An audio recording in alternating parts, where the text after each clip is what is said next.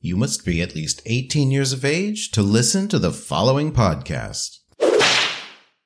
This Endorphin High edition of Sexual Heroes can be found in the library at Endorphin High School of BDSM. Visit the school and library at endorphinhigh.org.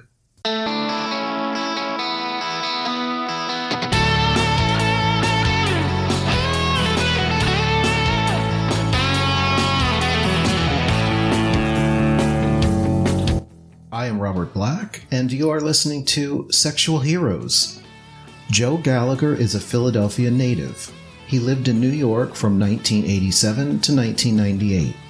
He had the honor of representing New York City as Mr. Leather New York, and then winning International Mr. Leather in 1996. He is a sex-positive proponent of exploring our personal potential through SM. Using his year as IML to focus on the issues of sex and SM, he spoke across the U.S. and Canada on the importance of being out to ourselves and to our fellows about who we are and what turns us on. Rather than neutering himself to be politically correct, he focused on a healthy combination of activism for sexual freedom and a realism and appreciation of the transformational power of SM. Joe was the first IML to come out as HIV positive. Joe has lived in San Francisco since 1998. He became a barber in 2002 after attending Moeller Barber College in Oakland and opened Joe's Barber Shop in the San Francisco's Castro in 2004. He lives in a small loft, basically a dungeon, in the Mission District. He is grateful that it has enough room for him to throw a whip. He is an associate of the Chicago Hellfire Club. While he lived in New York City, he was a board member of Gay Male SM Activists, GMSMA, from 1996 to 1998. He has appeared in 4 videos, 2 SM videos for Zeus, a video for Catalina, and a 4th video that was so bad he tries to never talk about it. Joe Gallagher, thank you for being on Sexual Heroes today. Oh my God. Thank you, Robert. What an honor. We met over 2 decades ago at... Well over. I don't know, well over, but okay. Over 2 decades ago at Inferno. Mm-hmm. And our paths have crossed quite a few times over the years. And the first thing I'm going to share with you is that every time I get near you, I get overcome with fear and intimidation. That might be healthy. I mean that in the sexiest way possible. In the Zeus boy way. Yes, in the Zeus boy way. Do you hear that from anybody else? Has anybody ever said that? Yes, a lot of time. Yeah. It gets in my way a lot. Like there's a lot of guys that are afraid to play with me because they think all I do is SM. They don't know. There's more to you. Yeah. And can you engage in SM play without taking it to some extreme point? Yeah. I play with a lot of new guys who are brave enough to try. Mm-hmm. And I assure them, and that gets probably to one of the topics you want to talk about seducing further consent. But I assure them I know how to guide them through a process. And we may not go as far as everybody thinks I will go, right, but we will probably go further than they thought they could go. Yeah. Okay. I'm really curious. Your kinky beginnings. When did it start for you? I've talked about on the podcast before that I remember as a kid watching Robert Conrad and Wild Wild West, and I know that got me going. Do you have a memory like that, or where it started? I was probably older. It had a lot to do with being in Philadelphia after I tried to go to leather bars. I went to leather bars in DC. I have been to 4 locations of the DC Eagle. That's how old I am. Most people have been to 3. I've been to 4. I always tried to go to places where I could find SM, but I didn't find it. I was drinking a lot and it got in the way of hooking up with a guy who knew what he was doing. So it wasn't until not years later, but early 90s, where I was together enough to present myself to get actually beat. So it took me a while to get there, but I'm Catholic. So hearing the story of the crucifixion sort of turned me on. It was fucked up. Okay. Okay. So you got into the kink scene, the leather scene, and you ran for and won the title of Mr. Leather New York. Right. What was your motivation to run for a title? Because I've thought about it over the years, but I haven't. Well, I ran for it twice. Of course, didn't win the first time. You don't run a second time if you win the first time. Basically, you remember Fred Katz? Yes. Fred's partner was Henry Romanowski, and Henry was the epitome of what I thought a leatherman should be. He was just amazing. His entire back was scars. It was just all scars from the single tail. And I wanted to be like Henry. Henry was the first Mr. Leather New York. And I was the last Mr. Leather New York. And so my goal wasn't, when I ran for Mr. Leather New York, it was to win Mr. Leather New York. It was not to go to IML. It was not to win IML. It was about New York. Mm-hmm. I wanted to be like Henry. So you said he was the first? He was the first. Yeah. Mr. Leather New York. And you were the last? I was the last. Yeah. You know how politics, somebody had the title. They wouldn't give it up. They wouldn't let people use it anymore. It was that kind of like they had registered the name with the city and they lost the title. Wow. That's just shocking to me. I did not know that kind of bullshit happens all the time. All the time. Right. Yeah. Well, you did win IML as well. Mm-hmm. On a scale of 1 to 10, how confident were you that you were going to win that? I only had maybe 4 weeks. I always say 3 weeks, but it was probably closer to 4 weeks between Mr. Leather New York and Chicago. That's fast. So there was not a lot of time. And my buddy, John Weiss, we were involved in GMSMA together.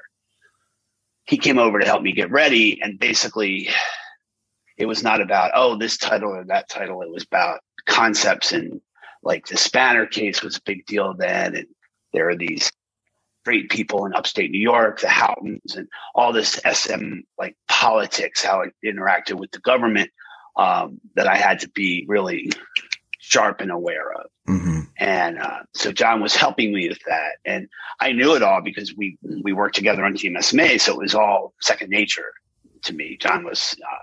And can you say what GMSMA is? Gay Male SM Activist, which is now defunct. But it was an organization that was mostly educational, not really fraternal, in New York City, that basically focused on SM education. Mm-hmm. So John was helping me get ready. And at one point he said to me, "Do you want to win?" I'm not going to win. New York never wins. And he's like, John said, "Hey, that's not an answer. Do you want to win IML?" And I was like, I need to talk to my partner. And he's like, "Okay." I said, "Because I do. I don't know if he wants me to." He's like, "Okay." He said, "But just know this. If you want to win, you can win."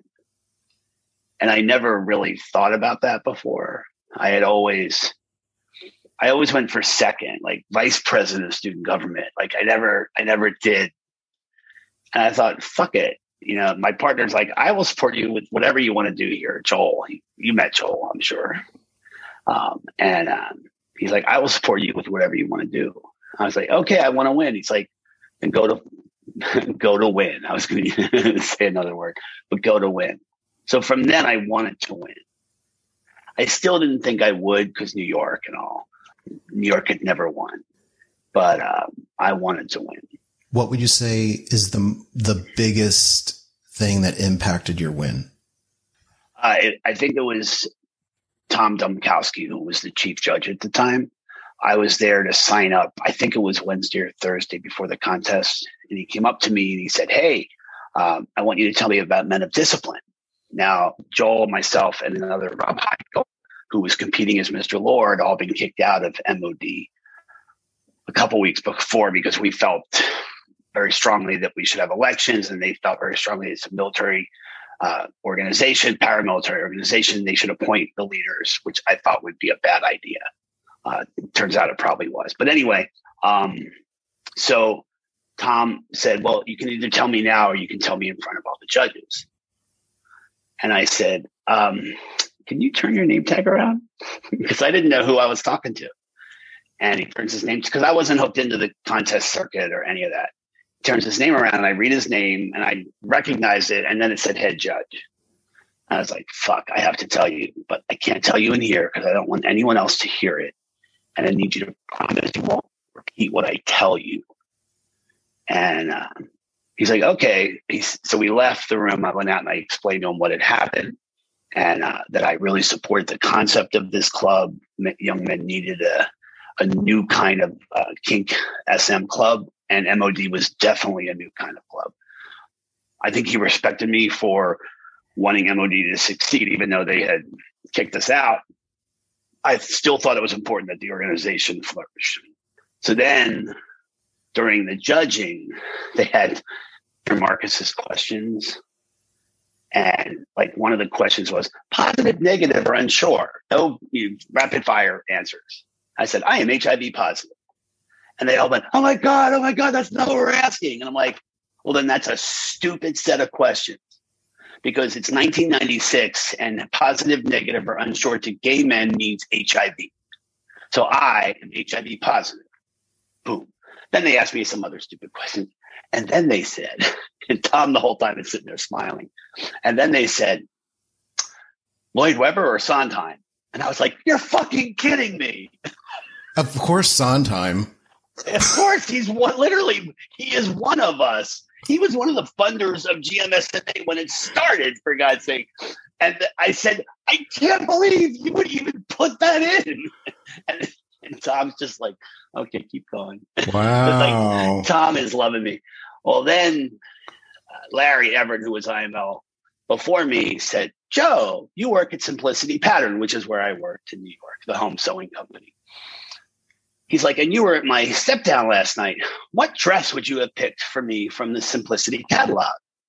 And I said, Larry, you're clearly familiar with our catalog. So you know, none of our dresses would accent the fine, slender bones of your back. and Tom was like, poked Larry. He said, you feel that?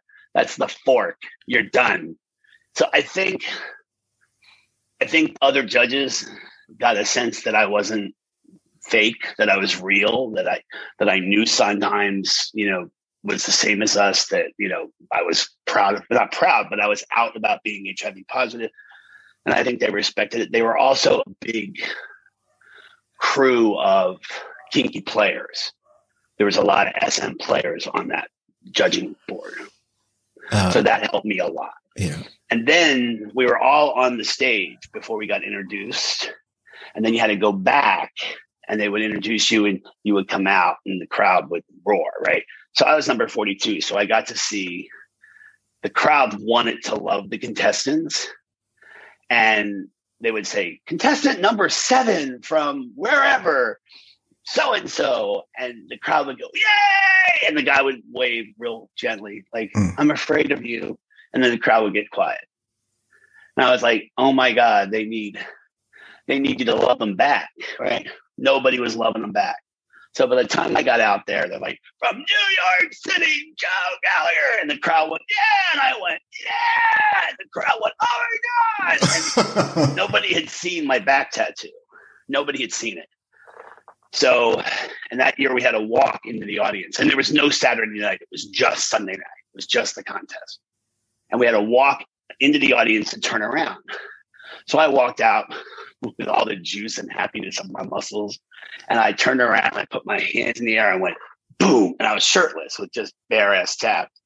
And they saw my tattoo and it was fucking over. And I just looked at all the contestants like, y'all can go home now. It's mine. You don't see it, but the gold thing is in my hands. Cool. So that's when I knew I was probably going to win. That's great. And I'm just going to come clean. I did not know that about Sondheim. I just, if a choice between Andrew Lloyd Webber and Sondheim, of course it's Sondheim. Of course it's Sondheim. But literally he was kinky. Like he lived next door to Catherine, what was her name? The Philadelphia Story. What's her name? Anyway, And he lived next door to her on 49th Street. And she fucking hated all the noise from his dungeon in the basement. Oh, wow. Okay, I'm glad we got this recorded. Yeah. All right, so let's talk about why I first thought of you for this interview, the topic that I had in mind, and then you came into my mind. I've always been intrigued by that notion or that line that always gets thrown around that the bottom is in control. Mm-hmm. And I wanted to explore with somebody, if that's the case, then how does a dom manage to feel like a dom and feel like they have control if that's the case? And then I remembered that you had done a fear play workshop at Claw last year. And unfortunately, I didn't get to go to it. I really wanted to. And I thought talking about that, fear play might kind of address some of that. And you clarified for me that fear play was kind of a misnomer. And what did you tell me? How did you clarify that? Well, basically, the program I do is called Seducing Further Consent. And I think we like to oversimplify things by saying the bottom's in control. Well, yeah, but so's the top. Like, none of what we do happens without the magic of the bottom's surrender and being seduced, allowing himself to be seduced and allowing himself to face his fears and allowing himself to, especially with SM that's intense, like they really have to face their fears. And when I was bottoming, it was the best part of it for me because I was a fucking little last pick for everything. I was the kid that didn't fit in. I was just a mess. And what saved me was Boy Scouts, and I was an Eagle Scout in 8th grade, not the end of 8th grade, December of 8th grade. I really had to wait the time before they could give me the award because I had gotten it so soon. So my father was really insistent. You don't have to play sports. You don't have to do anything you don't want to do, but you need to do something and you need to be exceptional. And I knew I could be exceptional with Boy Scouts. And so I faced my fear and I did it. Well, the same thing applies to SM, especially when I was new. I would play with Hammer or Fred or any of these guys who were in tons of Zeus videos. I had the luck of living in New York where they lived. And, it's scary as fuck. It's scary as fuck to present yourself to something that, well, I think this is what's going to happen and I think I can handle it, but I'm going to think I can't handle it while it's happening. I'm going to be afraid I will call it when it's happening. I will have to look at myself and say, you can do this. I know you can do this. Just fucking give it. That's my favorite part of bottoming. It's like, I could fucking do this, and it changed me, like irrevocably changed me. Facing that and being that and owning that and showing up for that made me really much more confident in myself. I probably took it a little bit too far and I've developed a lot of characteristics that were not, and IML didn't help any of this. I developed characteristics where I was a little cocky. I was a bit of an asshole. I think I'm much better with it now. I've worked really hard to put a lot of that down. And what I try to do now is, well, now when I bottom, it's to a fist. Rarely. I got whipped 2019 because I needed to let something go. But now I've gotten into fisting about a year ago, and it's been just like, yeah, I can do this. Yeah, go ahead. All right, where are we? Okay, knuckles. Okay, tell me when you get the thumb. Okay, boom. Now I go. Like it's the same. Not wanting to fail, to face my fear and move through it. That I want to give the boys who I play with, and so seducing further consent is being there with them. They can call it at any time, right? If you can call it at any time, you're safe. But I'm going to talk you into not calling it. I'm going to seduce you. I'm going to touch you and say, you're strong. But when I tell you to say it, I want you to say, I am strong. Because once a boy says, I am strong, they can take whatever's coming for at least 5 lashes. It's fucking amazing. Say it. I am strong. I mean, it's fucking brilliant. And it works. With most boys who are like I was, it works. It doesn't work for every boy because a lot of boys aren't there yet. But boys who are ready to grab their own heart and show up, it works beautifully. They all fucking succeed. I get that. My thing is getting flogged. Mm-hmm. And I did a podcast episode where I talked to the last guy who flogged me, which was at Claw in the dungeon there. Okay. I think I might have seen you that night. And I saw you a bunch that weekend. So yeah.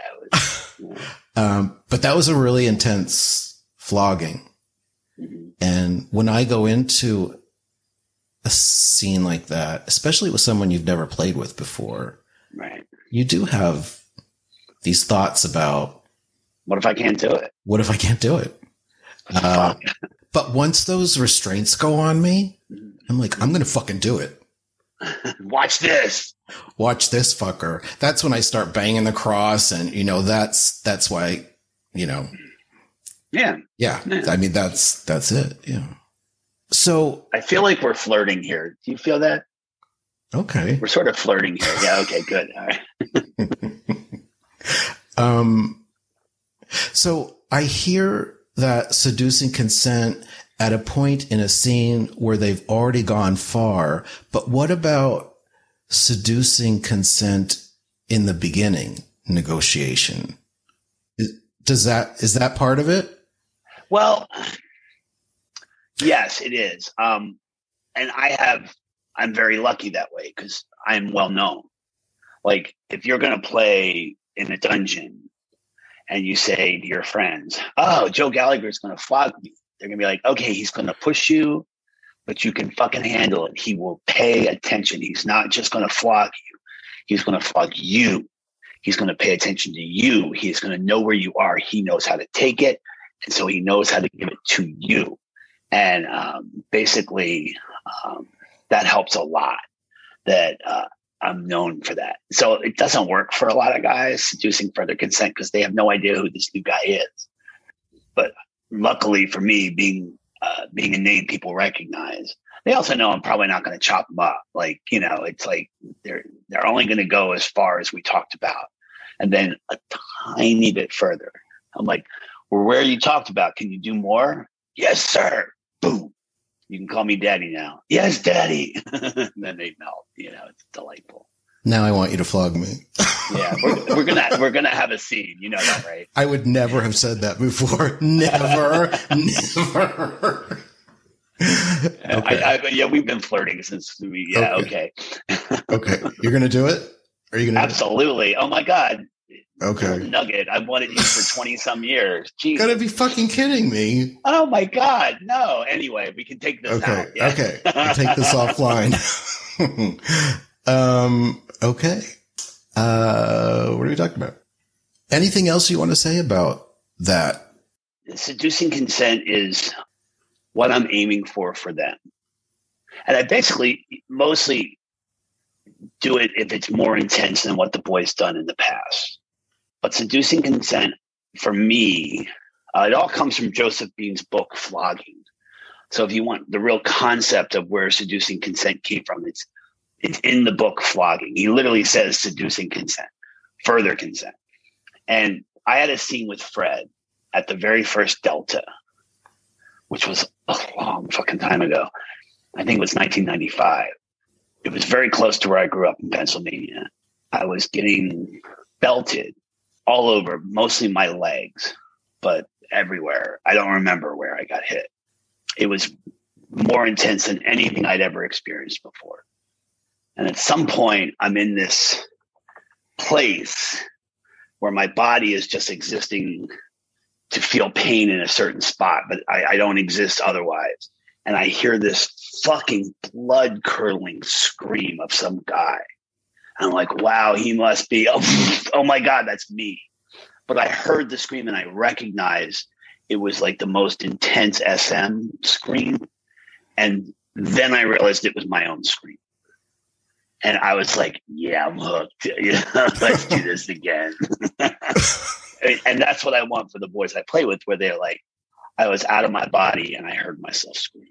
Yeah, daddy, do that again. I'm going to share something with you. When I go into a scene as a bottom and I'm going to be flogged, I have, I might have fear, especially with a new Dom. I have this goal in my head. I'm going to wear him out. Well, with flogging, you could wear me out.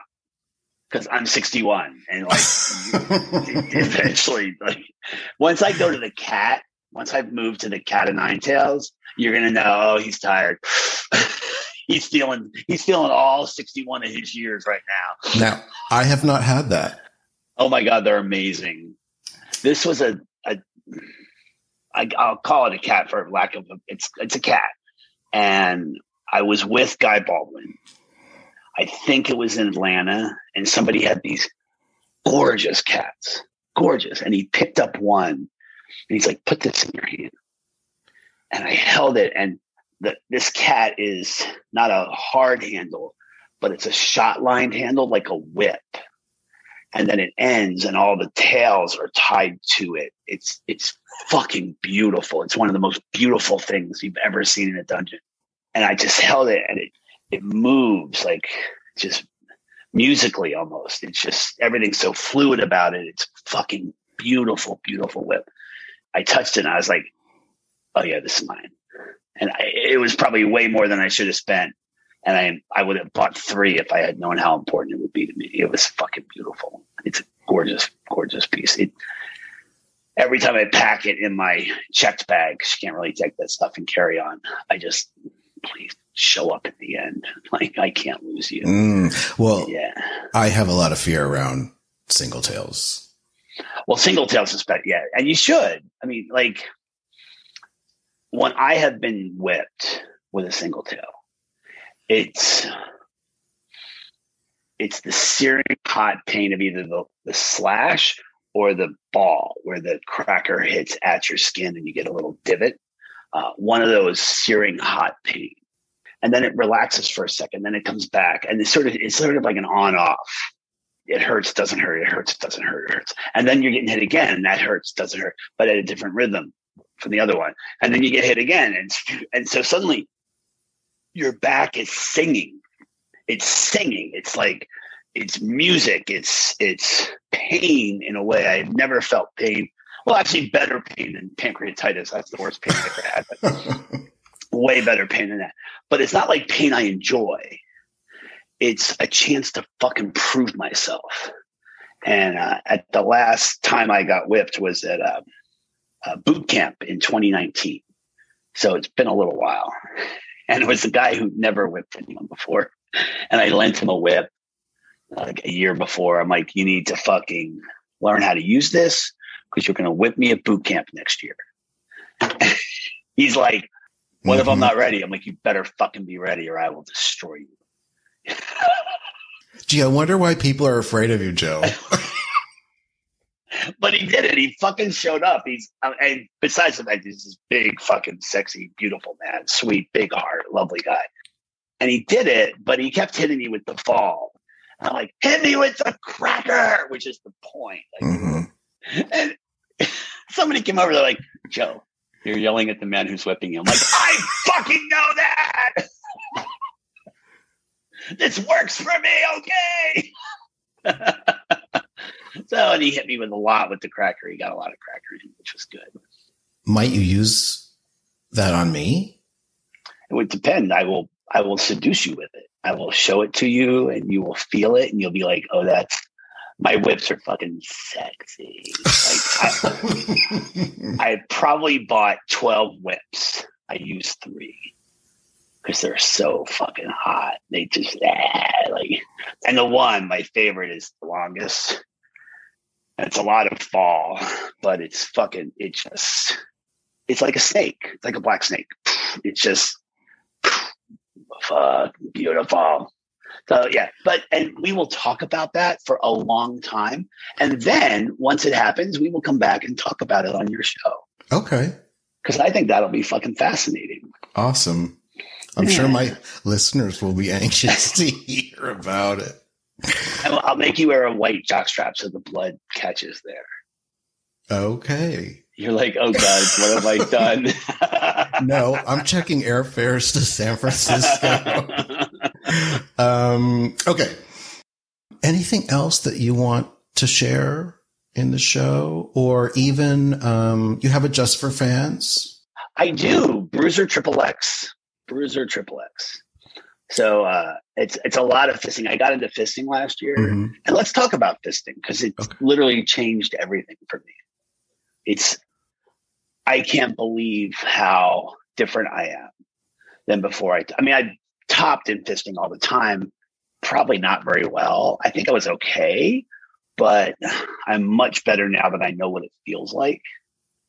It has changed so much about how I view sex.